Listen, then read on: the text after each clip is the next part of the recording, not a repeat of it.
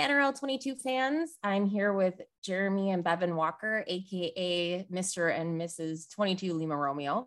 And I wanted to have them on the podcast because I thought it would be really fun to talk a little bit about their channel on YouTube.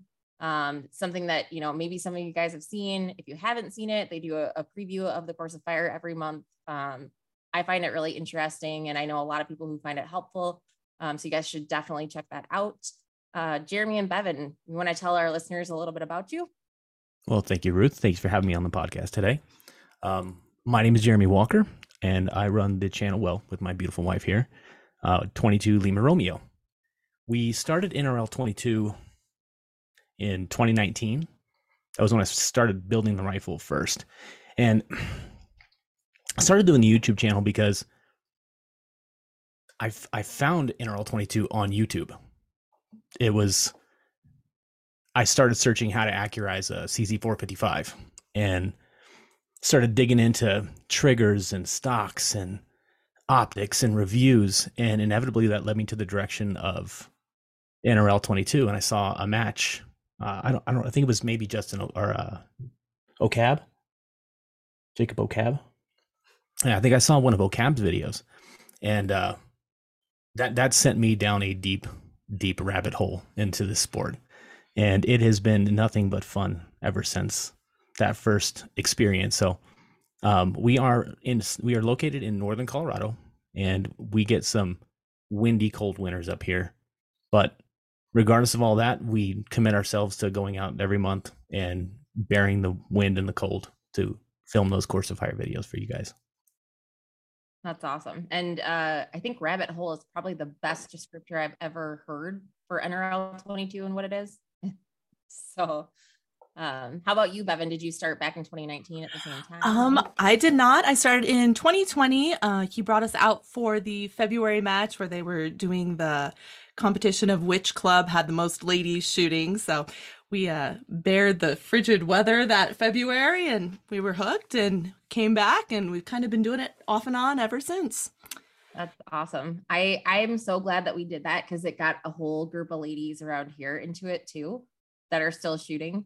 But I think after this year, we really need to move it to summer month because I know there's another group of ladies that will, I agree. will come out. Yeah. I told Justin the first year when we first met, he was kind of just getting into the sport, and it was January and he went out to shoot a match, and I was like, that's insane. I just don't go outside in the winter. I don't do it, and I will never do it. And now I have heated socks and snow bibs and all that fun stuff. So it's too funny. But it's the spirit of Valentine's Day. That's why we do it in February, is because we're supposed to get the loves of our lives out there and get them on the range and put them through the loves of your lives are going to be more excited about it though when it's nice weather. I think you might be on something there. Let's do May. Let's do May. May is a nice month for that. We'll bring that back to that, or I'll see what we can do. So you guys, you have how many kids? We have 5 children. Okay, and how old are they? 15, 14, 11, 8, and 5. Wow, you just recited that, and Bevin was looking at you like it was a test. That was I kind of to see if he could remember.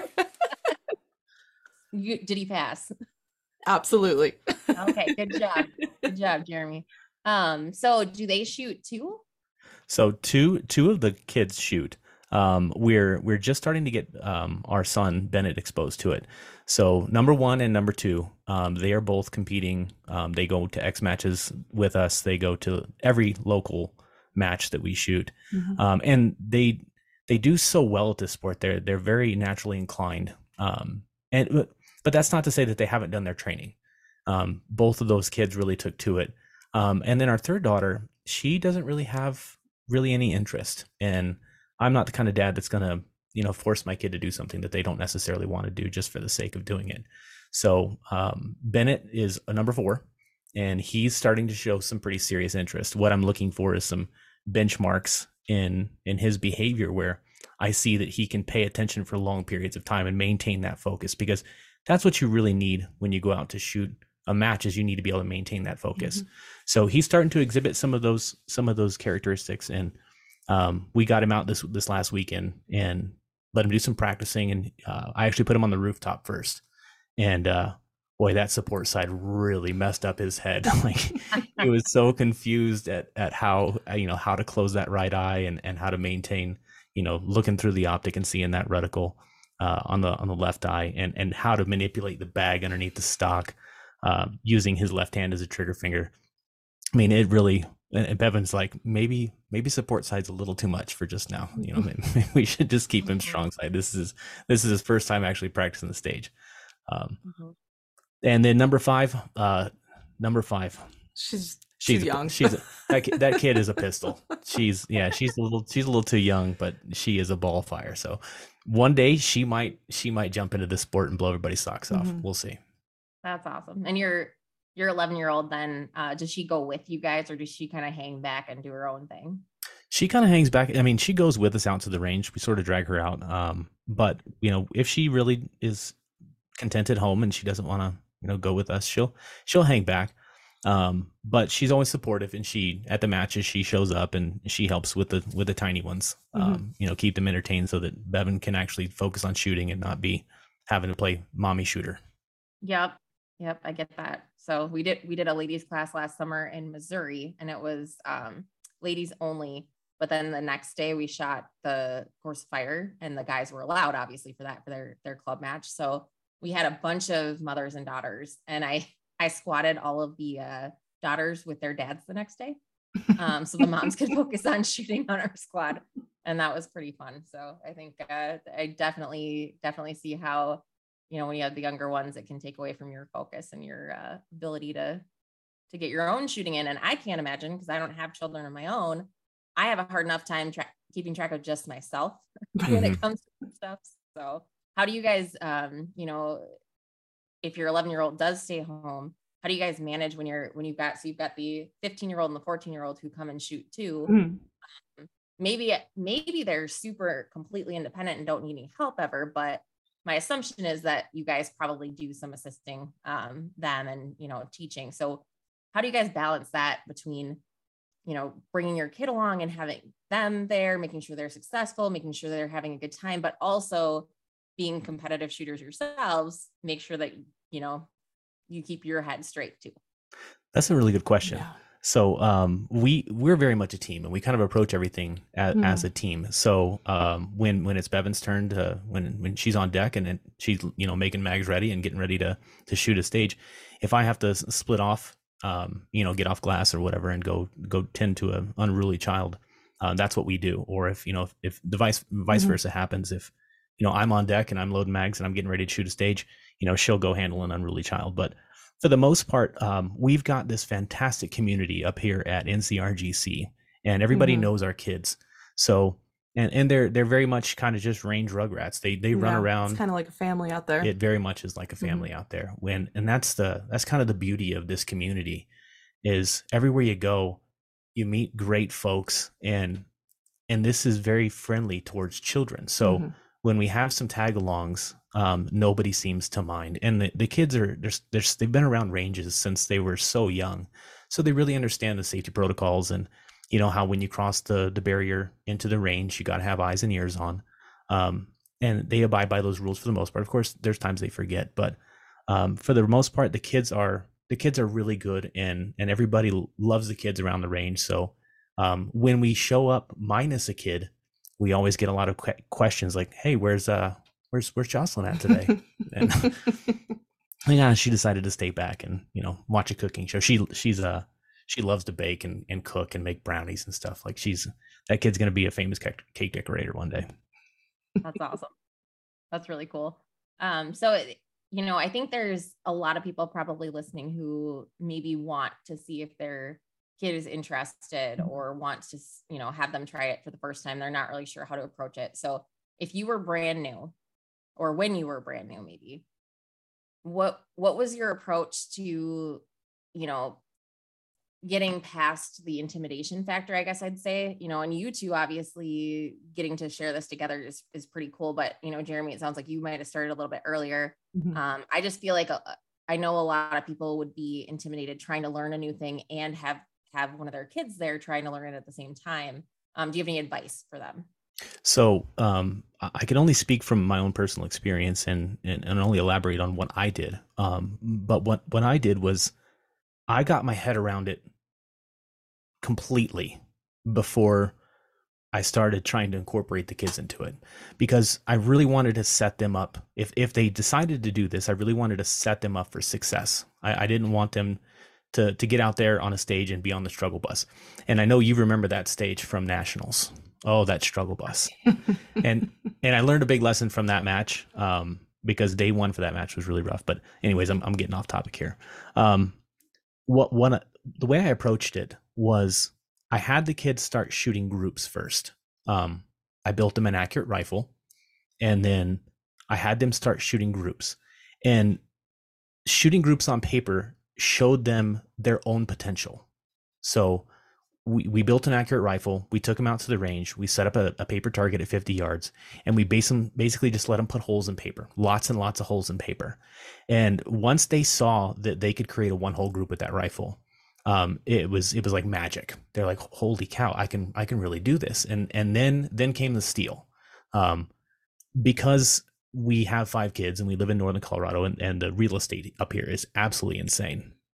I don't, and by the way, we're a single income household, so it's just me that makes the money. I went out and built a KYO rack from spare steel I had around the shop, and I put them on a KYO rack, and I showed them, you guys can clean these KYO racks. And there's something so satisfying about the ring of steel, and hearing that little lead projectile smack that steel at long ranges. It's so gratifying, mentally and physically gratifying. So once they started cleaning the KYO racks, and it was like, okay, now let's try shooting off. And I had built a tank trap. I had built a mock rooftop. I just, took stuff and built different props. And then I started putting the kids on that and showed them that with a little bit of effort and a little bit of training on how to use the reticle and how to use the kestrel, they could do this. And took them out to that first match in February, and they were all 3 of them. All 3 of them were hooked. Actually, I think the girls started at the Rimfire Carnival. The girls did start. So we have a little carnival, I guess, that we put like on a family day. It is like a family day at our local range, and there's a whole bunch of people that show up to this thing. So, and most of it's kids. And twice I've worked this carnival because I'm one of the range RSOs. So I get hooked up to go and sit on a stage and help kids shoot. And they knocked it out of the park. After they had been shooting, tiny little groups on paper, and we went to the Rimfire Carnival, I told them when they were, because we had like pencils set up and lollipops set up. And I told the kids, it's like, listen, you guys are shooting super accurate rifles. You're not allowed to shoot anything at 25 yards. You guys have to shoot the pencils at 75. You have to shoot the lollipops. Leave the stuff at 25 yards for the other kids who don't have as accurate rifles as you guys do. You guys are only allowed to shoot 75s. But that really did, those tiny little things really did help build their confidence and show them that they had it in them. And next thing you know, the guys, some of the guys that like to camp in base class, or some of the open class shooters, they'll walk up to the girls and they'll be like, so you gonna beat me today? And the girls will just look at them straight in the face and be like, yeah, I'm probably gonna beat you today. That's awesome. And I hope they do. Sounds like they probably do. Yeah. I feel like getting an accurate rifle when you first start is kind of half the battle. And, with kids and with ladies, in my opinion, building confidence is really important, especially if they don't have a lot of firearm experience. So if you can get an accurate rifle in front of them that is also fitted for them, so it has the proper eye relief, it has the proper length of pull, I feel like that's a really important component to making sure that they have a good time. So I think for people who haven't gotten into the sport and maybe, don't know how to fit a rifle even for themselves, showing up and getting engaged with this community, I haven't found a single person that I've come across who hasn't been willing to help me or answer my questions in this sport. So I feel like, don't let the fact that Jeramie and Bevin are like, super experts when it comes to these things. And Jeramie's building his own props, and obviously he's a handy guy and also knows how to build accurate rifles. Don't let that stop you. but I do think that brings up that really good point that getting, an accurate rifle in front of them is really important too. It's so important to building their confidence and showing them that they have it in them. Because once you've been shown that you have it in you, the sky's the limit and the world's your oyster. But until you see that you have it in you, there's always a little bit of doubt. And building an accurate rifle, it's actually funny to say that, because Juliet, our second daughter, she's a left eye dominant shooter. So for the longest time, she was shooting a right-handed rifle, left-handed. And we worked. So when CZ this last year, when CZ announced that they were making the left-handed 457, I got my name on a list. And I had completely forgot that I ordered the thing. And I actually got a phone call from Shields, and they're like, hey, your left-handed 457 just showed up. And I was like, oh no, I did go buy that. All right. Oh no. Yeah. So committed now. Yeah. So scrambled to put some funds together to run out there and pick that rifle up for her. And luckily, shout out to the guys at Manners. I reached out to the folks at Manners Composite Stocks and asked them if they would build a left-handed PRS-1 stock for this rifle. And they delivered. Those guys hooked me up. Now, it took about 6 months for the stock to be completed, but the justification was, I called them up and said, hey, this girl, we just got this left-handed 457 for her, and her sister has got the benefit of shooting with, a Manor stock, and she gets the Arca rail, and she gets the Gray Ops CNC mini plate, and she gets all this fancy gear, and poor Juliet's shooting a wood stock. And they said, yeah, we'll take care of you. We'll get this built. And now, so she's shooting a tricked out left-handed 457, got the Manners PRS-1. That's awesome. Well, and now they've got the mold for that rifle. So if anyone else needs one, I know where you can get one now. Those guys are awesome. Those guys are awesome. And, I was actually surprised when I showed up. Their shop is actually relatively small for the amount of product that they put into the market. Yep. It really, they have a really good system now. They were telling me about it at SHOT Show in January, and I was really interested. I'm like, I kind of want eyes on the process from start to finish, but I digress. That's a totally different topic for another day. Yeah. So Bevin, tell us honestly now, who do the kids like to take coaching from more?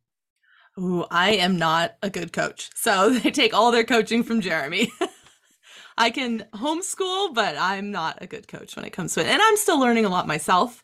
So I think the girls and I are kind of all on the same level, and they kick my butt half the time anyway too. So we get all our coaching from him. Yep. That's awesome. And you both are still alive, so it must be going better than it went for me when I was learning. We have our moments, but we work through it. Yeah, we're actually having the discussion frequently about position building and what works for men and what works for women. And the center of gravity, the discussion about the center of gravity comes up a lot in position building, because, I can build a position and it works for me because my center of gravity is in my chest. And what works for me does not always work for the girls because their center of gravity is totally different. So I can build a position and it's rock solid stable, and I clean a stage, and then I'm like, that's a great way to shoot it. And then the girls build a totally different position. They clean the same stage, and I'm like, all right, well, you found a way to adapt to that stage and make it work for you.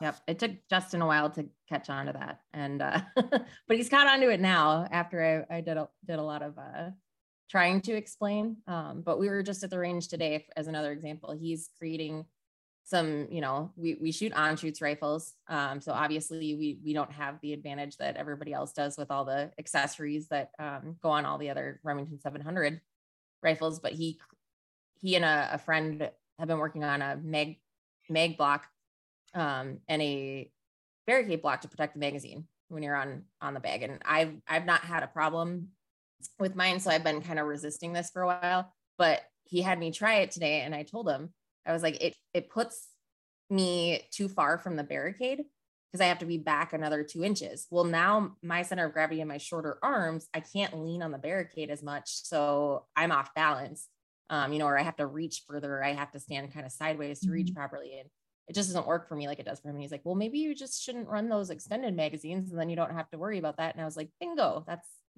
the trade-off. So it's really interesting how little things, we shared a rifle for a long time too, but there's very subtle differences, and it can be height related. It could be weight related. It could be flexibility related. But it really is important to figure out what works for you when you're getting into position, for sure. That's true. And that's something that I sometimes I forget, when I'm in the process of editing a video, I'll fold up into a really like, something that I heard coined when I was at a match with Camden Powers was shooter's yoga. Camden's got a real small stature, and she can fold up in ways, and my girls both do it as well. Like they can fold themselves onto the ground in a seated position and shoot prone. I'm like, how is that even physically possible? I don't understand how your spine can go that way. But I'll find myself doing those. Like, matter of fact, we were at the range yesterday and shooting with a couple of buddies, and we were doing some practice. And my buddy Jeramie, well, his name's we call him Moa. Mo was asking me how I was going to shoot the barrel, and I showed him. And then we transitioned to the bucket, and I showed him, how I build that position in the bucket. He's like, dude, I cannot do that. Like my body, my knees hurting, my hips hurting, my ankles hurting, like everything about that position hurts me. And, we work through it though, but it's difficult when from a male's perspective because I always have 3 girls on my team. Myself, I've always got 3 girls in my squad. So when I go to build a position, I can find something that really is great for me, for my physiology, but they just simply cannot do that. And they build a position, and I simply cannot do that. Yeah. But it's been, and as a coach, it's been tough to accept that, because I'm like, I can build that position. Like, why does that not work for you? It's super stable. Yep. I got that a lot. Justin and I argued that one out quite often. I'm glad it's not just us then. No, it's definitely not just you guys.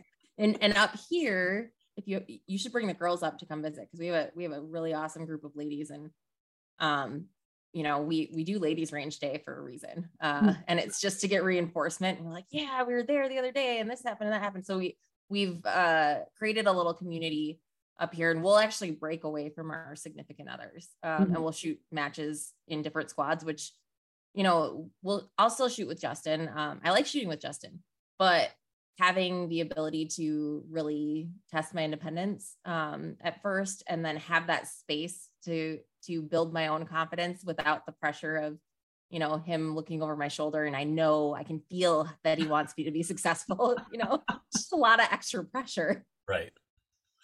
So, yeah. And it's, I'm overtly competitive. I have a very fiercely competitive nature. And Bevin has a competitive side, but it's not nearly the kind of ferocity that I have for competition and trying to go out there and crush and dominate. I want to clean every stage, and I can miss one shot and I beat myself up. Like, why did you drop that one shot? You knew what the wind was doing, you moron. Why did you drop that one shot? And the girls, I think they're just out there like living their best life. They are so supportive of each other. It's always such a close race between those two. It's always like a 1 or 2 point difference. It's very seldom a blowout. Now that Juliet's got her tricked out CZ457 and lefty, she beat Genevieve on the last match by 1 impact. So we're starting to see, a little bit of competitive nature between those two, but they're both each other's biggest cheerleader when they're out there. That's awesome. And I feel that same way about the ladies up here too. I feel like that's a really great dynamic to have, and it's tougher with siblings. Yeah. And I had a sister that's 15 months older than me in a lot of the same sports, and I tell you, as soon as the younger sister starts winning things get complicated sometimes. But you'll have to keep us all posted on how that goes. But I feel like there's a lot of, obviously people want to do well, and they want to win the ladies class. But even though we have that, when we run a ladies only squad, everyone's cheering each other on. Everyone wants everyone else to be successful too. We want everybody to perform at their best, which is great. In my experience, we do a lot of beating ourselves up internally. Absolutely. So there's a lot of that. But that external pressure, that like domination that you're talking about, definitely is not the same between at least not in my experience. But Justin's got the same thing. You know, it's constantly striving. What can I do? I could tweak this if I put my knee 1 inch to the right or the left. And for me, it's like, keep yourself together. Don't cry when you make a mistake. Absolutely. Stay focused on the positive. That is where I'm at. So we're like just in different areas.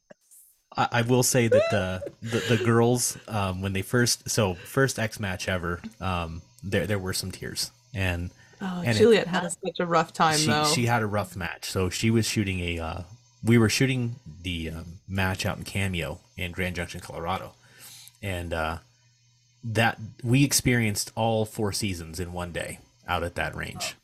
Oh. Yeah. I heard about that match. That was like a year and a half ago, was it? Yeah, 2 years ago almost. Yeah, and yeah, it snowed, it rained, it was windy, it was like blazing hot. It was literally all 4 seasons in one day. It was wild. But when the wind kicked up, if you've ever shot out there, if you have never shot out there, you owe it to yourself to go shoot a match at that place. It is absolutely breathtaking. The scenery is so phenomenal. Really cool. Yeah. But when the wind kicked up, we were on a stage where you had to run. You had to run and go grab a magazine and then turn around and run back to your shooting position and reload magazine. I think it was 3 times. And when she was running, it was kicking up a lot of real soft dust. And that dust was getting on her bullets. And then she'd load one into the chamber, and it's a Lilja barrel. And Liljas are known for having a really tight chamber. And so she'd seat that bullet, she'd crack that shot off, and then the case would not extract. And that happened like 4 times. And it really did discourage her.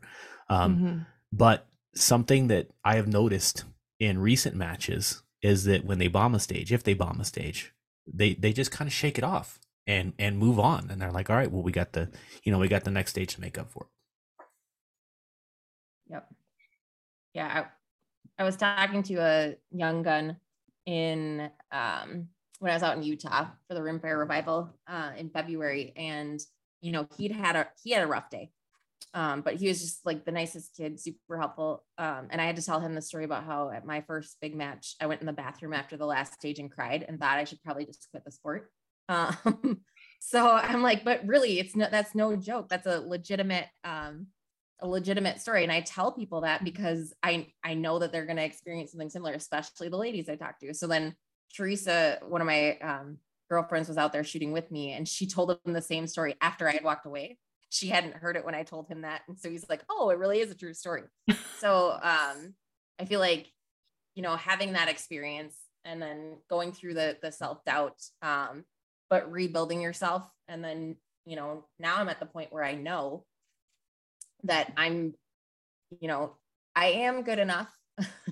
Most days I'm pretty confident in that. And if I have a bad day or if things don't go my way or I get unlucky, I know now at this point that it's because I got unlucky. Mm-hmm. I can feel the difference between when I'm fully present and I'm executing properly, mm-hmm. and when, the wind picks up, it just happens to do it in the 2 minutes when I'm shooting, and things just don't go my way, which is been huge. And I think the only way to do that is through experience. And those X matches are a phenomenal way to do it. Absolutely. I really feel like it's. If all you've ever shot since you started NRL22 is monthly matches, the monthly matches are great, and you learn a lot about fundamentals, mm-hmm. of position building, about trajectories and figuring out, because some of the targets in previous course of fires have been relatively small for the ranges that we're shooting, but the dynamic aspect of not understanding how that stage is going to be until the night before the match, and yep. learning how to shoot at some pretty extreme ranges for these 22s at an X match, there is no substitute for that. You will learn so much at an X match. I really regret missing the Rimfire Revival, but our local match director, he had something going on and he couldn't host the match, so I've been his assistant for like the last 3 years, so I ended up having to run that match on that day. That was when we shot it, so I had to miss out on. Gotcha. That was a good one. And you guys shooting in Colorado are kind of used to some of that terrain, but for us Midwesterners, that shoot in the flat quite a bit. It was, it presents a different element, which is why if you have the opportunity, if you go to nationals is a great place to go to make friends from other states. So you can crash on a couch and go to an X match for cheap. Yeah. That is how I get to a lot of X matches and or splitting Airbnb with tons of people. Mm-hmm. But any way you can make it work to get out and shoot in different parts of the country. One, it's a ton of fun. And this whole community across the board is phenomenal. So, anywhere you go, I've had a great time and been welcomed with open arms, but it's also made me such a better shooter to shoot in different conditions and in different formats, which brings me to, I noticed that you shot a couple of X matches. Someone's on the top 10 at leaderboard. I was like, I wonder if, before we talked here, I was like, I got to see if Jeramie's shot many X matches. I want to ask him about that. And I noticed that you're number 10 right now. So you got a win under your belt and you got a third place. And were they both in Nebraska? So the win, let's see here. Sorry, my mic was not in the right position.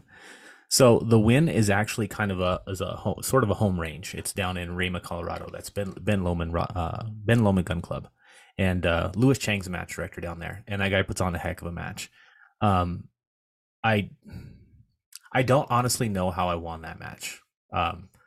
I bombed the mover stage. Just for those of you who aren't able to see this, Bevin just had the biggest eye roll I've ever seen at that. All right, sorry, continue.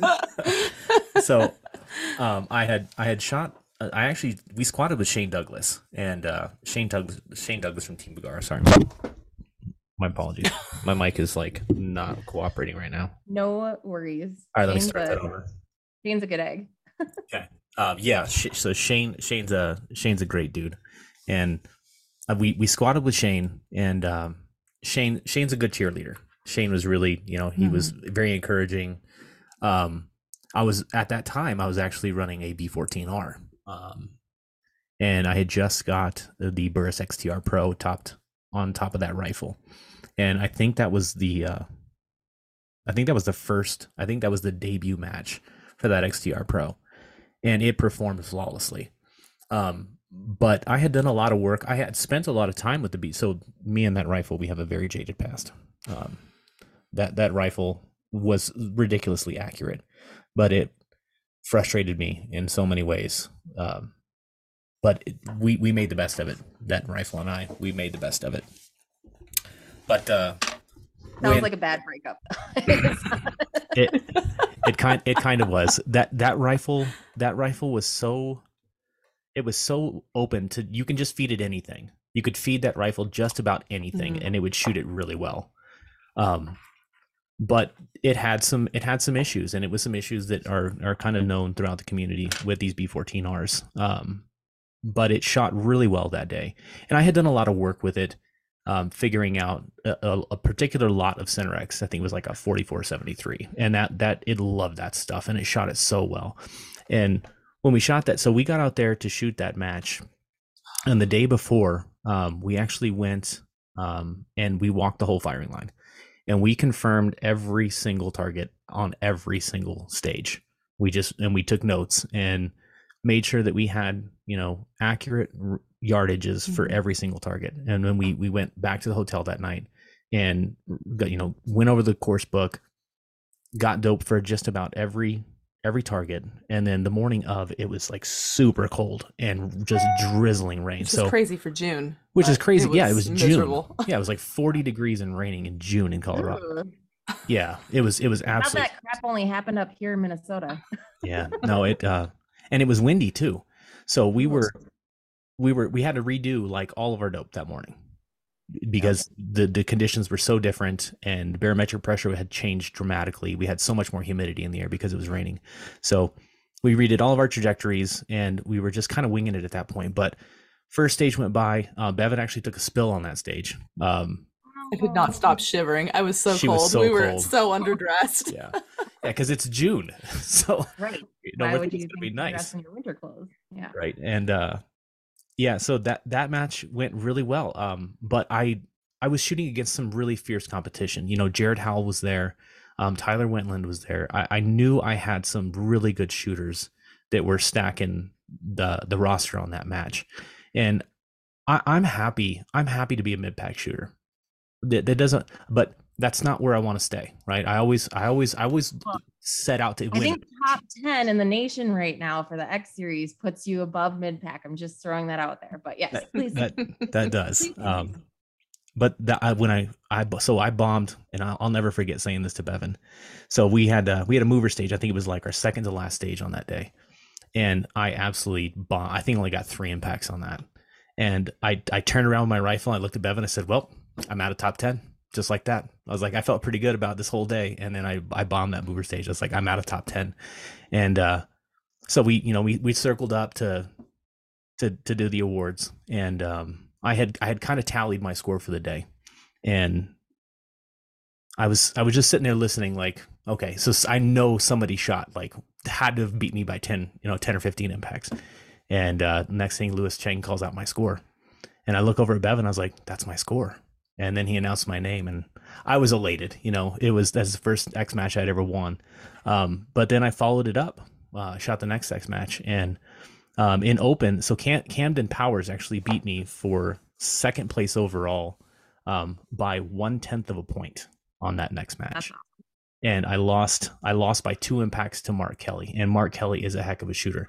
And we're actually going to go shoot the High Desert Precision Revival, or Precision Reckoning. Oh, the High Desert Precision Reckoning on May 6th. If any of you that are listening to this, if you want some epic views and an interesting course of fire that's going to challenge you with natural terrain, this is the match to go shoot. I am not going to lie. I might have looked up where the closest airport was just to see if I could swing one more match this season before ours. Probably not going to be able to make it work, but it's really tempting to get out there. So it's lots of fun. I love traveling and shooting in different terrain. It's a ton of fun. Plus, around here, we're the ones that host most of the X matches, so we don't get to shoot our own. So we have to travel if we want to shoot them. Very true. Yeah, we really need to make it up to shoot one of your night matches. Yeah, so we're not hosting it this year.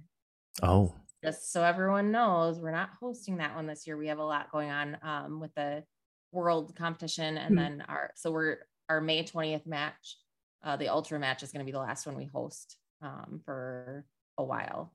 So if you guys want, there's free camping at the range. Okay. Let me know if you want to sign up. Okay, I'll see what I got for PTO. I'll see what I got for PTO bank there. We might be able to swing up to Minnesota. Be fun. Nice. It's beautiful up there. They've got a lot of like lake homes and stuff like that for Airbnbs and stuff near the range, which is pretty cool. So yeah, because when we travel, there's 7 of us. Yeah. Oh yeah, exactly. Yep. Yeah, it's always an event when we travel. Yeah. I'm always told it's like a circus or a parade. No, but we need one. Yeah, we've been looking at that. That's the way to do it. Yeah, we've been looking at that. Well, so we've been looking at it too, just because of the dogs. It's hard to travel sometimes with them. So usually Justin or I will go, and we don't go together for that reason. Someone stays home with the animals. But yeah, okay. So I really do want to talk a little bit about your channel, because this is really what kind of drew me into you guys. And I love that so many people are doing this now. And like you said, this is how you got into it. And I noticed that you have almost 1,000 subscribers now, which is pretty cool. Because the last video that I saw of yours, you said something about having like 850 or crossing the 800 threshold or something like that. And you were pretty excited about that. And I was like, well, you almost have 1,000. So everyone listening right now, go to YouTube, search for 22 Lima Romeo, and hit the subscribe button so we can get them to 1,000 subscribers. Unless you got to it yesterday. No, we haven't made it there yet. It's like 953 or something like that right now. We're really close. But so we can make that happen. Let's make that happen, everybody. That would be great. But and it's interesting that we're talking about the subscriber threshold. And this is actually a really good platform to talk about this. So when you reach the 1,000 subscriber mark on YouTube, and you hit 4,000 view hours in the last 365 days, it gives you the opportunity to monetize on YouTube. But I decided with some with a business savvy friend of mine that his advice was to not monetize on YouTube. And I was kind of taken aback by that. I was like, why would I not monetize? This is a way to help kind of offset the cost of, shooting in this sport. Having 4 and maybe 5 now competitive shooters. Right. Yeah, that's a lot. That's a lot of ammo. That's a lot of rifles. Ton of ammo. It is so much. And I think we tallied it up here recently. In 2022, I think we shot about 40,000 rounds of ammunition. Dang. Right. Crazy. Right. But Tyler Wentland once told me, he said, there's no magic sauce to this. He said, there's nothing, there's no magic, there's no secret sauce. You just got to get behind your gun and send it. Yeah. And that's where you get the experience. You just got to get behind your gun. If you shoot 40,000 rounds in a year, you're going to get to where shooting is second nature to you. Yep. And he was right. But back to the 1,000 subscriber mark and not monetizing on YouTube. So there's some things that happen on YouTube when you monetize. Your channel really does get basically a set of handcuffs put on it. And something else that it does is your viewers are now forced to watch advertisements. Yep. I don't know about you, but I hate commercials. Matter of fact, I'm going to go off on a little bit of a tangent here.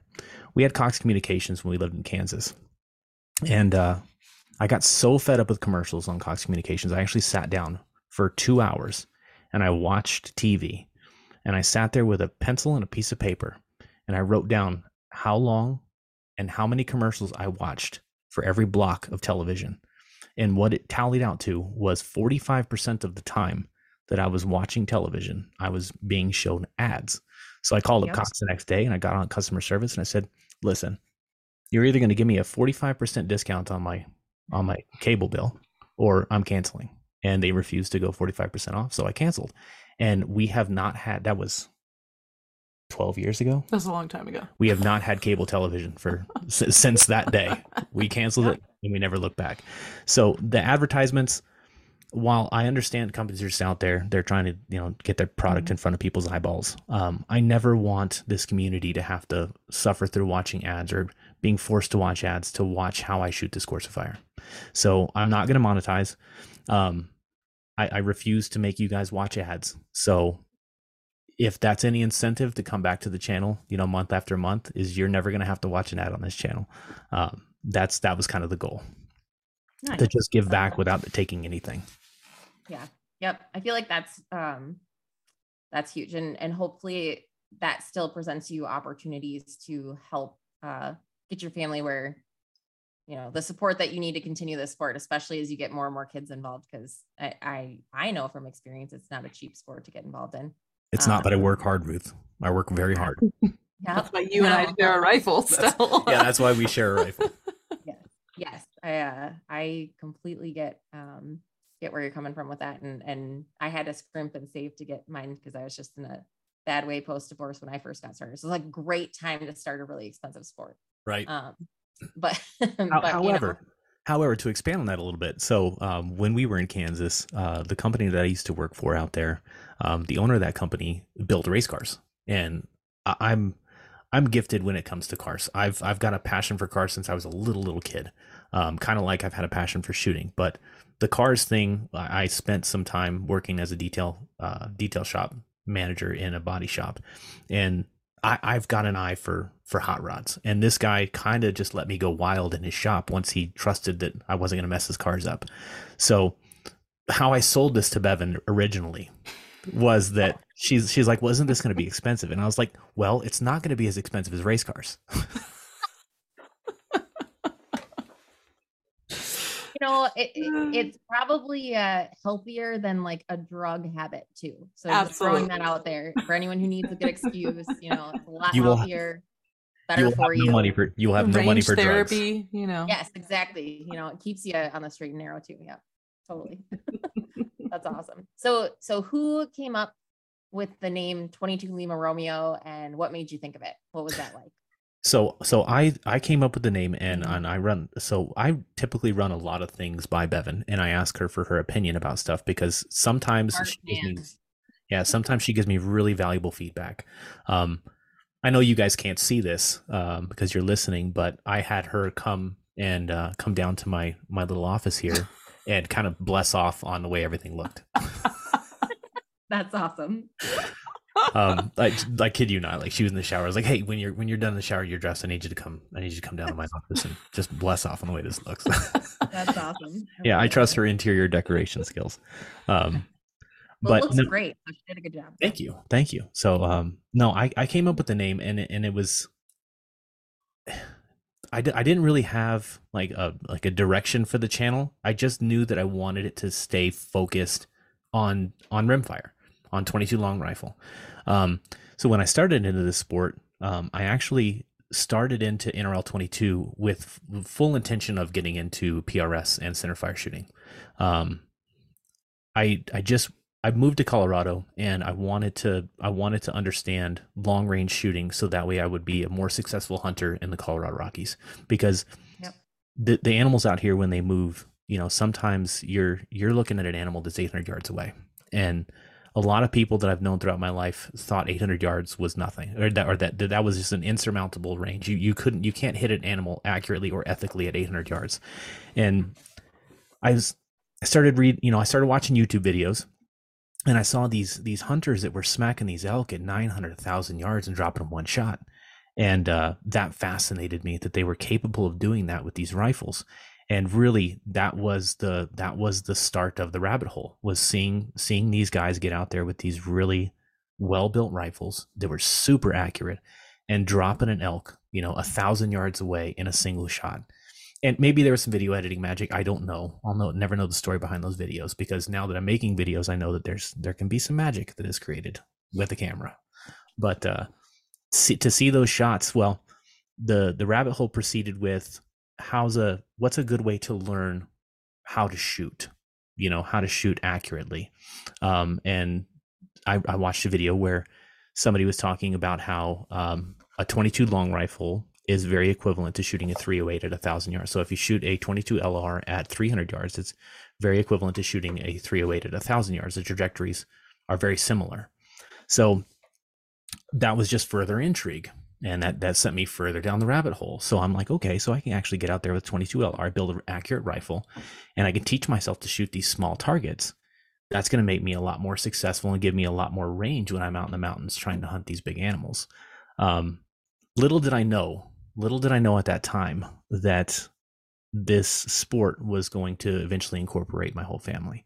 I was passionate about it, and I think that passion kind of rubbed off on them. And because I was kind of obsessing, I was practicing a lot. I was working on my position building, and I'm really lucky to be up here in northern Colorado. We have such a strong and talented group of shooters in this area, and I got very blessed to start shooting with some really great shooters right out the gate. I kind of had a mentor. His name was Justin Topol. Justin saw something with my first match, and I don't know what he saw, but he saw something, because that dude latched onto me and took me underneath his wing, and he showed me all the stupid mistakes that I was making. He broke down my position building. He was like, try this over this. He was like, this is the way you want to put your hand. This is how you want to run your bolt. I mean, the dude really did give me all the tools I needed to be very successful at this sport. And I very much owe what I've achieved and where I've gone with this to that guy, and unfortunately he doesn't really shoot a lot. His business took off, and, money over pleasure. So he focuses on business, and he's making a lot of money, and I'm super happy for him. I do miss seeing him at the range every month, though. Yeah, for sure. It's all a balance. Definitely. And as we chatted a little bit when we first got logged in here, when you're a particular type of personality that has a tendency to get, I'm just going to use the word obsessive, but in a positive way, it's hard sometimes not to dive in full force and, find that equilibrium, if you will, between business and pleasure and all that fun stuff. And I've been leaning way more into this stuff than business lately. So, and Justin did a financial freedom and retired at the age of 40. So I don't have motivation there either. Oh, good on him though. Wow. Good on him though. Yeah, it's awesome. I'm super jealous now. So now I'm like, well, I could retire at some point here. Maybe I could retire at 40. So, there's all that good stuff too, but it's just, there's so much to this sport and so many different layers to it and avenues you can take and, ways to get involved for people who have any type of interest. So if you're a social person, it's the perfect sport for you because you can really engage with a lot of different people. If you're a science person, it's perfect for you because there's all kinds of aspects to this that are, highly scientific. Little things that you can geek out on. If you're into race cars, you can build all kinds of accessories for your guns and come up with, what the best accessories are, and things like that. So there's just a lot of different avenues you can take with this sport, which makes it so much fun. The community, though, the community of this community, NRL22, it is like nothing I've ever been involved with. When I showed up to the first match, I think it was April of 2020, maybe it was 2019. I can't remember. Justin spotted me, another shooter, a buddy of mine, Zach Stam. Those guys were so inviting. They were so inviting. They were like, "Hey, are you here to shoot?" And I said no. My rifle was actually at the gunsmith getting bedded. So I said no. I'm just showing up to check it out. But everybody was so friendly and everybody was so welcoming. I knew that from just that one experience, I knew that this was something I wanted to stay involved with, because I wanted to be able to welcome other new shooters into this. I wanted to eventually be the guy that was like, "Hey, you're new here. Nice to see you. Why don't you come shoot this? Why don't you come shoot this fancy rifle? Let's let me show you what you're capable of."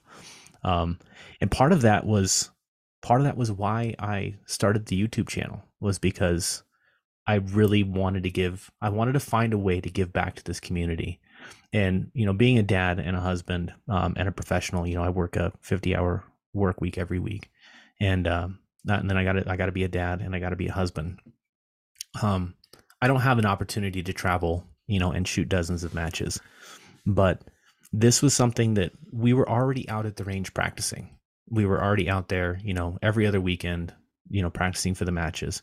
And a bit of advice that I was given early on in my shooting career was to film yourself, because you can pick up, silly things that you're doing that you don't realize you're doing while you're on the clock.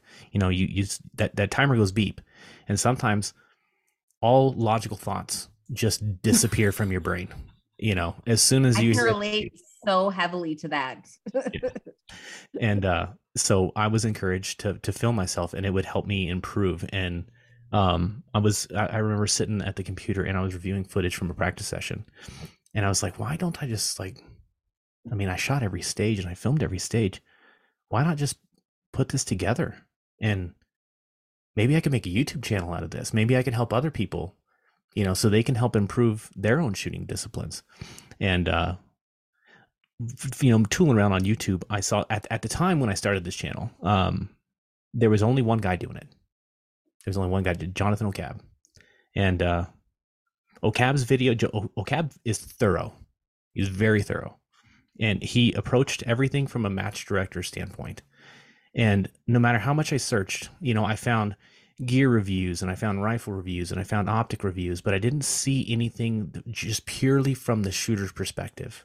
Now I do play part-time match director. I'm always the guy, second dude through the gate. I'm always setting up, tearing down. I know where everything goes in the Connex.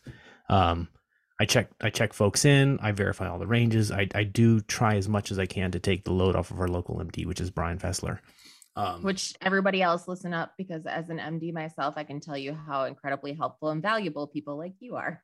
Thank you. I just, that's how I feel like I'm giving back to the guy who's setting all this up. Mm-hmm. He's going out of his way. He's not getting paid to do this.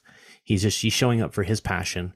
And something I can do is I can just show up early, set up, bring the guy coffee, help tear everything down, set up zeroing targets, just do all the grunt work so he could focus on the administrative stuff, getting people checked in, making sure everybody paid, making sure practice score is set up. When I love watching O'Cab's videos, but O'Cab's videos were very long. And I found what I was doing when I was watching his videos was I was fast forwarding through a lot of the content that he was creating just so I could get to the meat and potatoes, which was how he was going to shoot the stages. And I wanted, when I started the channel, I knew that I didn't want to make this super long form content. I didn't want my videos to be, 20 minutes or half an hour, because I knew that if I was on YouTube banging through that fast forward button just to get to the meat and potatoes of the video, which was how he was planning on shooting the Course of Fire or how he was going to tackle a specific stage, I knew if I was doing that other people were going to be doing that as well. So Yep. I made the decision that I was going to keep my content short form. I didn't want it to really exceed that 15-minute mark, because I should be able to get through the entire Course of Fire, 5 2-minute stages, a little bit of commentary in between, just discussing how the stage is going to run. I wanted to make that video short so that I really wasn't wasting people's time and they weren't having to fast forward through content just to get to the. I will say, watching your videos, I have the attention span for it. And I'm one of those people that's constantly on the fast forward. So I do have an appreciation for the fact that you do a really concise job of breaking down the stage, and it's not a lot of fluff content, not a lot of, adding different thought processes. Like, you do a really good job of explaining it, but you do it in a way that's not taking away from the content, I guess. Yeah. Bevin was actually asking me the other day. She's like, do you ever feel like this gets repetitive? And I said, yeah, it does. I can only shoot a tank trap so many times and explain it so many ways, right? But I have to keep in mind that every single video I create, there might be a new shooter that's just starting out in the sport, that has just discovered my channel and just discovered their own passion for this sport. And this might be the first video they watch. So yeah, I may have said that this is the way I shoot the tank trap, a dozen times before this, but that guy or gal may have never heard me say that before. So I have to kind of explain it like I'm explaining it to a new person every single video I make, because position building is really the key to doing well in this sport, is learning how to build those positions and how to get yourself stable. And you're taught as a 5-year-old, and I really do kind of throw it back to when you're first learning how to shoot and you're out there with grandpa or dad, right? And they're putting you behind a 30-06 and they know this gun is fixing to rock your world. And so they tell you, you need they put you as a 5-year-old behind a 30-06. So sorry. So we're going to scroll off here for a second. I've been exposed to shooting. I was exposed to shooting at the age of 5.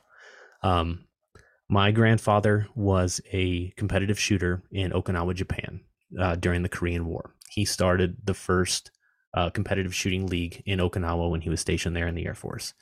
He exposed to me and my little brother to shooting very, very young. And we shot, BB guns and pellet guns and 22s, 410s. But yes, at a very young age, I shot a centerfire rifle, and it rocked me. And what he taught me was that when I'm a little guy and I've got to absorb a lot of recoil, that I need to put my strong foot back, and that becomes what you remember. When you shoot a gun, you put your strong foot back and you put your weak foot forward, and you get ready to absorb that recoil and try not to fall on your butt. And so often I've seen people, new shooters, show up, and the first thing they do when they go to build that position, and I'm guilty of it myself before I had somebody call me out on it, the first thing they do is they splay their legs out front to back. They put that right foot back and that left foot forward. And that's how they lower their hips to get a position built on the tank trap. And the unfortunate reality of that is that's not the best way to shoot a tank trap. The best way to shoot a tank trap is to bend at the hips, splay your legs out left to right, square up on your rifle, square up on your target, and reach up and make contact with the barricade with your support hand. And all of a sudden you turn into a tripod, and now you're rock solid steady on that barricade. But the first thing that you're taught as a 5-year-old or as an 8-year-old when you're first shooting that first big gun is that you need to be able to absorb the recoil. And you see so many people approach barricades that way. Or the other one is the kneeling position. They drop that right knee to the ground, they leave their left knee up, and then that elbow is just kind of swinging. It's not anchored to anything. And something that, and I love seeing new people come up to a stage and approach it that way. I let them shoot it. And then I'd be like, hey, so let's talk about the position you just built. I'm going to introduce you to a principle. This is called reversing your kneel. And I have them switch their knees up and put that right knee up and then anchor the elbow to their right knee. And then I have them build that position and look through their optic. And they're like, oh my God, that's so much more stable. Like your world just opened a little bit. Like now you're going to get those impacts. This is just another amazing example. So I feel like I'm listening to Justin right now with just explaining how you're explaining that to somebody, and just for like variety. And Bevin, maybe you can fill my shoes with the new shooters, because, or not all the new shooters, but certain people, right? They hear things different ways. Here's how I tell people that exact same thing. It's like everything that you know and learned as a child about, sports and athletics, forget it. The sport, you do the opposite. So bend your knees to be ready. Absolutely not. Do not bend your knees. Put this knee up so that, you're opposite of your strong arm. No, same knee goes up as your strong side. So I'm like, just ignore all those things. And so I'm just sitting over here giggling like, yep, I had the exact same conversation in different words. But it's so fun. And that's why it's so great having different people in the community, because there's people I run into and I'm like, Justin, come here, explain this to them, because they're gonna get it better from you than they will from me, and vice versa. But when I approach a video, I just try to keep that in my mind, that every time I make a video, it could be the first time that somebody's watched a video like this. And if I can help a new shooter score one more impact at a course of fire, then I feel like I've done something positive for that one shooter. And if I can multiply that by, some of my videos have gotten like 3,000 views. If I can help 3,000 shooters score one more impact, then I've done something positive for the community. And that's what really drives me to continue, spending 30 hours editing a video every month. I'm really just trying to do this to help the community and help new shooters get into the sport and feel confident and comfortable getting out there building positions. Because not everybody learns the same way I do, but I'm a very visual learner. I can observe somebody do something one time and it's committed to memory forever. So I know there's a lot of visual learners in this sport, and if they can watch me build that position, and I've heard this from people who tune into the channel, and so I think I heard one of my buddies at the range, he was telling his son, he was like, I watch his videos like 6 times because I watch how he builds these positions over and over and over again, and I commit it to my memory. Yep. Well, the other nice thing is there's a lot of people who want to get into the sport and maybe they're intimidated, and those videos really showcase what you can expect pretty close when you get to the range. And I love that you have through the scope camera too, because that gives people an idea of what they're going to see downrange, and then also getting that body position and a preview of what the props look like.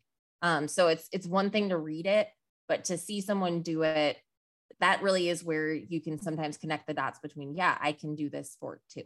And That's really the important thing, is to get people to show up, because I am a firm believer that anybody can participate in this sport. It's a phenomenal way to get out of the house and get into one of the best communities I've ever experienced. It is a great way to get out of the house, but it is because it is technical, it really does help keep your mind sharp. It really does help keep your mind sharp. It helps you understand so much more, that shooting is so intricate, and it can become such a second nature task where you don't, like, when I go to shoot a stage, often I don't visualize, right? I don't go up to that stage, and maybe I do a little bit. Maybe I go up to a stage and I kind of visualize how I'm going to run through it. Well, you're going to have to tell me how that works for you, because I'm definitely like, okay, visualize the. Yeah. I mean, I kind of know how I'm going to build a position, but so our range is very, the wind at our range. So if you've ever shot out here at NCRGC, we shoot in a bowl, we shoot in a canyon, and we're shooting at a 3-degree up incline, and we get these wild winds. So it's right at the northern edge of Colorado, northern edge of Colorado. Like there's a split in the mountains between northern Colorado and southern Wyoming. And that range exists right there at that split. So we get these wild winds. And I'll give you an example of this. I was 25 miles an hour on the Kestrel, 25 miles an hour coming from like 430. Okay. I'm shooting 200 yards, 25 mile an hour wind coming at 430. Kestrel's telling me I need to hold like 2.7 mils to the right. Right. So I'm like, cool. I've gotten to the point in this sport where when my Kestrel tells me to do something, I do it. I don't question the Kestrel because I've done so much work to true it up and make sure that this thing's giving me good information. So the Kestrel's saying 2.7 mils right. I'm like, 10-4 Kestrel, I got you. 2.7 mils right. I hold the reticle off the right edge, 2.7 mils. I'm shooting at a 4-inch target at 200 yards, that's not a generous target technically at that range, especially in that kind of wind. But that's how you get good. You shoot small targets, long ranges. So I hold 2.7 mils right. I send one. The bullet impacts 2.7 mils right. Because the wind comes through the range, 430, loops around the side, and comes back from left to right at 25 miles an hour. So it was literally keeping my trajectory true at 200 yards. Wildest thing. And one match we were shooting, we had a real light dusting of snow, that real powdery stuff that's real fine, not that heavy snowfall, but just that it blows all over the place. Yep. Well, we got a visualization of what the wind does on this range. It swirls. We saw these little snow tornadoes kicking up because it was picking up all this snow. So at 75 yards, there's a strange phenomenon that happens on this range where we're out there shooting, and like what the wind is doing at 50 or at 100 is totally different from what it's doing at 75. And it's like a strange twilight zone that exists at 75 yards in this range. And Bevin and I, we just assume that if we have a target at 75 yards and it's windy that day, we're probably just going to miss that target. We'll connect on everything else, but this one's it's a black hole. It's gone. We're just going to assume that's a loss. But seeing those tornadoes, that swirling happen right there at that 75 yard range, really opened my eyes to what is happening out there. Now, when I've gone and shot at matches in like Nebraska or out at Cameo, where we get these, or Southern Colorado, out in Rama, we get these real consistent straight line winds and if it's snowing, if you guys have never shot in the snow, that is such a cool experience because you've got like 10 million little wind flags coming down all at the same time, and you're peering right through them, and it's telling you exactly what the wind is doing.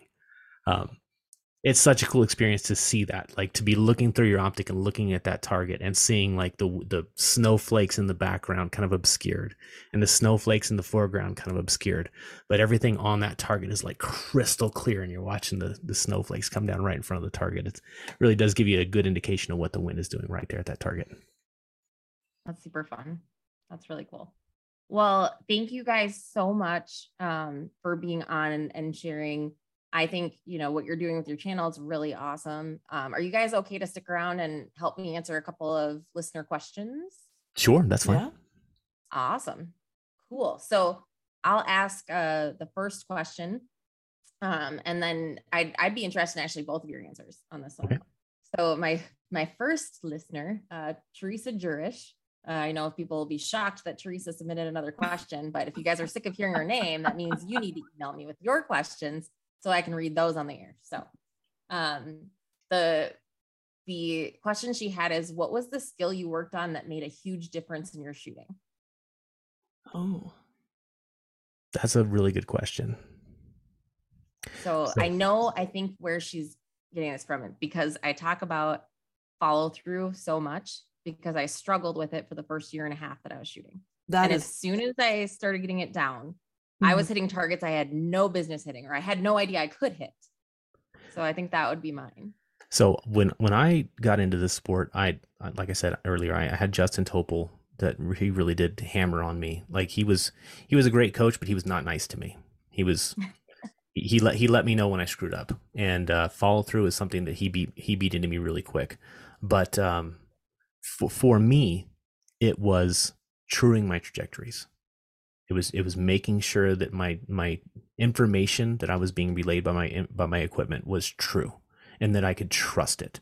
So I did a lot of work understanding ballistic coefficient, understanding how important velocities are, understanding how important getting a proper wind reading is, so that when my equipment told me that I needed to hold 2.7 mils left, that I could trust it and the bullet was going to go where I was expecting it to go. Bevin and I have had a lot of discussions about follow through, but I'll let her elaborate. Yeah, that's follow through. That is still something I struggle with. I remember it when we were practicing, but when I'm on the clock, it's the first thing that goes right out the window. So like you said, that's one of the things that I've got to just always focus on.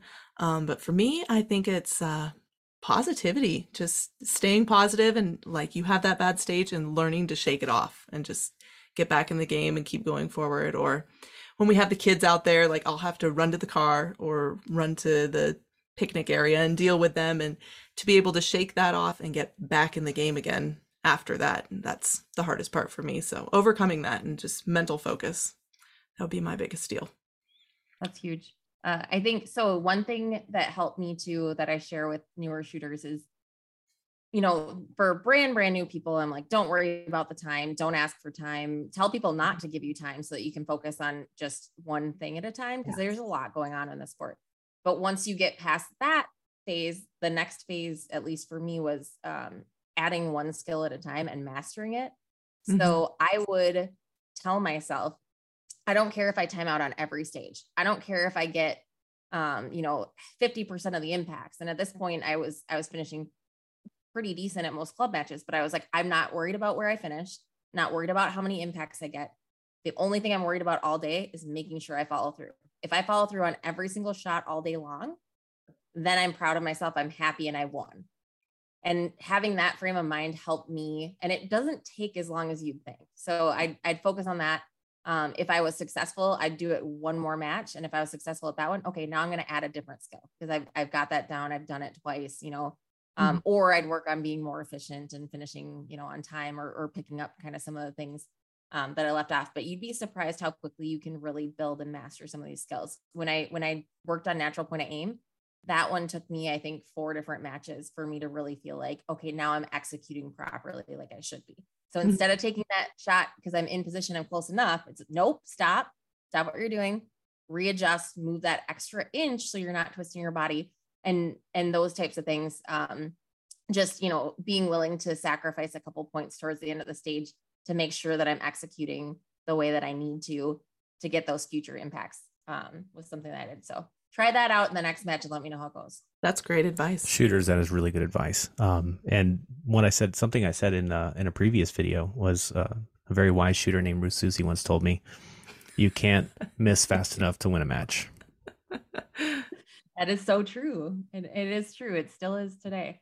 Some days I need people to repeat those things back to me just to keep me honest. But, ignore that time, guys. Ignore that clock. It does not matter. What matters is getting the bullets to the steel. That's what matters. Yeah. If you start cleaning every stage, now you can start worrying. If you start making every single impact, then you can start worrying about time. And if you start missing, you have to forget about it again. So it's really about building to that, and really you get rewarded for making good shots when you hit the steel. You really just focus on those things. If you get 2 shots off in 2 minutes, that's fine.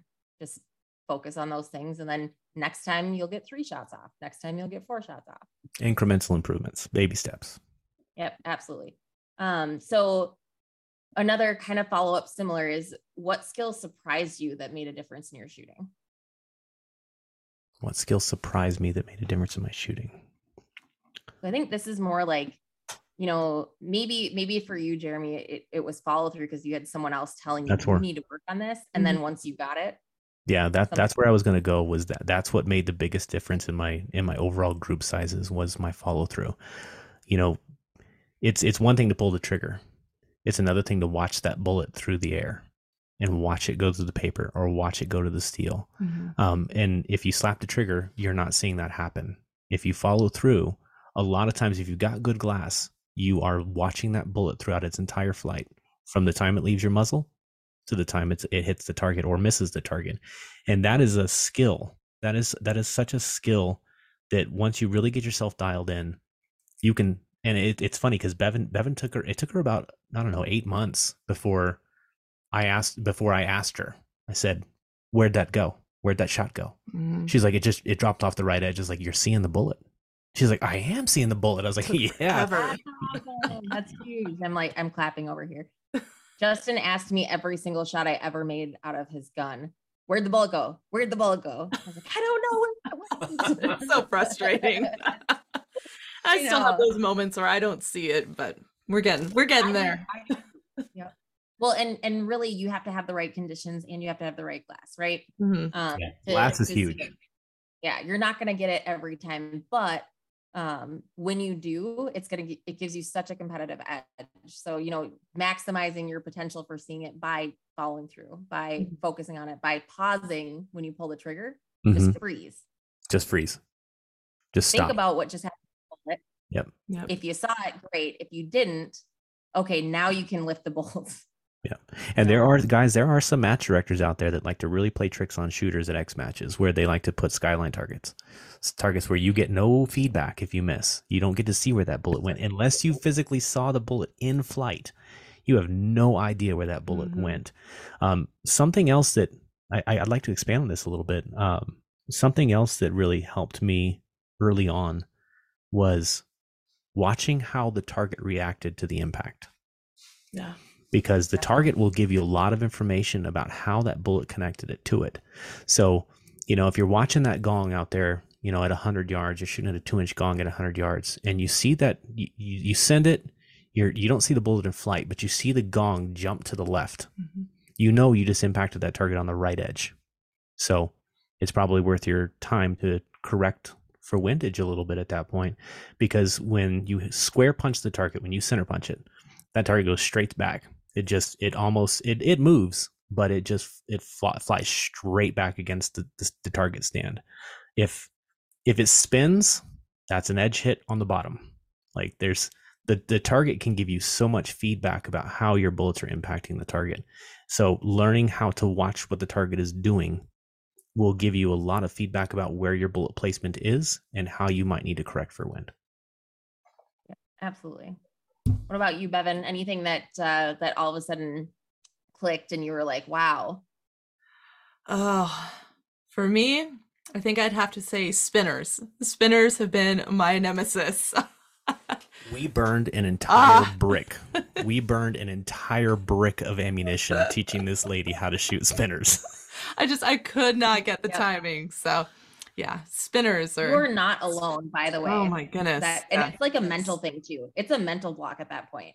Yes. You're just like, spinner, can't do it. And you can do it just in your head. Oh man. I went through all of the emotions, like anger, crying, everything. Yeah, and then we finally got it. And I went from like telling her when to shoot to not telling her when to shoot to going back to telling her when to shoot, like, because I'm on glass sitting right over the top of her. I'm like, send it, and eventually it clicked. And she made a rotation. I was so proud of her, and she was so proud of herself. But then I was like, all right, we're just going to continue hammering on the spinner. We're just do it again. Yep, do it again. Reinforce it. Yep, and now change the distance and do it again. Because the timing's different for the different distance, but that's absolutely the perfect way to do it. For me, when I have a new shooter with a spinner, I get them on glass. The more you watch someone else shoot it, the easier it will be for you, because as long as you catch someone who's able to do it. If you get enough people that are able to do it and you watch it enough, you can really get that timing down mentally. But everyone's reaction time is a little bit different. So I tend to be a little bit careful when I'm telling people when to send it for a spinner, because it might take them an extra half second, or they might be super quick on it, depending on them. So, it's not the easiest thing to teach someone how to do. It's something you kind of got to feel out for yourself at some point. And that's why we went through a whole brick. Well, luckily it's not something you have to deal with on the monthly matches, but those X matches, you can guarantee there's going to be one in there. There is always going to be a spinner at an X match. And yeah, it's such a gratifying target, though. Yeah. Oh, yeah, it is. It's so much fun because it's dynamic. I love the dynamic targets. Yeah. I hate them at the same time. If you guys go shoot a match by the infamous Paul Dolan, Paul Dawn loves speed stages. He really loves to throw speed at you and like high round counts. Went out and shot his match in Utah. I heard a rumor there were 6 spinners. Yeah. There was like 5 or 6 spinners, and dude, it was so wild. It was so wild. And because you had to spin one and then you had to spin the next, and then I don't remember exactly how that course fired, but there was an obscene amount of spinners, and I was actually squatted with Boyd Linder on that one, and he absolutely burned it down. It's so cool to watch that guy shoot because it's so natural for him. Yeah, it's fun. He does a lot of shooting, man. He shoots all the time. It's pretty cool. Are you guys gonna make it to the burn a brick or brick burner match next month or this month? It's this month already. So I don't think so. We kind of have to pick and choose our matches. When we were having the cameo match, that was an easy one to make. So pretty much every year now, a venue so my first X match was actually in Lake George, Colorado, and that was the first time I got to experience what like utter defeat felt like. Because I mean, wow. This actually takes me back. So I watched a guy who was on our squad, and he was shooting extremely well. Like watching this guy was great. It was such a good learning opportunity for me. We were on our second stage for the day. We were on a tank trap, and he had his rifle in the tank trap. He was on target, and his rifle slipped off the tip of the tank trap, and he already had his hand in position. And match director was standing right behind. You know where this is going, don't you, Ruth? You know where this is going. Yep, sure do. He sent one 15 yards in front of the tank trap, and his day was over. That was such a wake up call that we're actually out here, we're playing with loaded firearms, and we're in kind of a hustle, working our way through stages, and we're building positions, and there's so much going on, and there's so much happening inside of our brain, and something as simple as your rifle sliding off of your bag while it's mounted on a tank trap can end your day. So shooting X matches for us, because we have, we usually have to take the whole family in tow, or so living in Colorado, we only have one family member here, and she doesn't have any kids. So going from 0 kids, having 1 dog, to having to watch 3 kids, it can be a little overwhelming. So we can't just throw 3 kids at her for 3 or 4 days and be like, yeah, we're gonna go shoot a couple matches. We'll see you. Good luck. So we have to be really strategic on our X matches, and there's a lot of planning that goes into getting out there to shoot one. Usually we try to leave the 3 little ones with their aunt so that we can go take the 2 big girls and get them exposed to some long range shooting. So we won't make that one, but with Mark Kelly and Scotty Friedline hosting the match down in New Mexico, both Bevin and I are from New Mexico originally, so with it being Cinco de Mayo on Friday, I didn't even think about that. And yeah, we get to go to New Mexico and have some real New Mexican food, because I mean, I love Colorado, don't get me wrong, but their Mexican food up here sucks. Especially when you grew up eating like abuela's enchiladas covered in, chili rojo. It just is not the same. And their green chili up here sucks too. New Mexico's got the best green chili in the world. I'm saying it for the record. New Mexico has the best green chili in the United States. But we're going to go down there. And Mark is soft spoken. He's not a man of many words, but the dude is a very, very talented shooter. And I'm really curious to see what he has to throw at us. Yeah, that should be exciting. See, you're trying to talk me into it. I'm already going to Utah at the end of the month. And then I'm like, maybe I could do a turnaround and fly to New Mexico, because I have a scratch map of the US and I scratch off the states that I've shot in, and I haven't shot in New Mexico yet. There you go. I mean, it would just be the next weekend, right? I know, right? Maybe I should just stay out there. I know, but I could talk. I'm going to stay with Lynn Bigelow in Utah, so I bet I could talk him into a road trip. I'll see what I can do.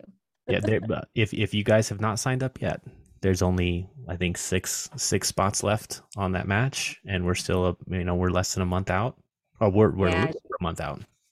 Yep, just over a month. All right. Well, between the 8 million other things I'm doing right now, I'm gonna have to give it some serious thought. But it At is least take it under consideration.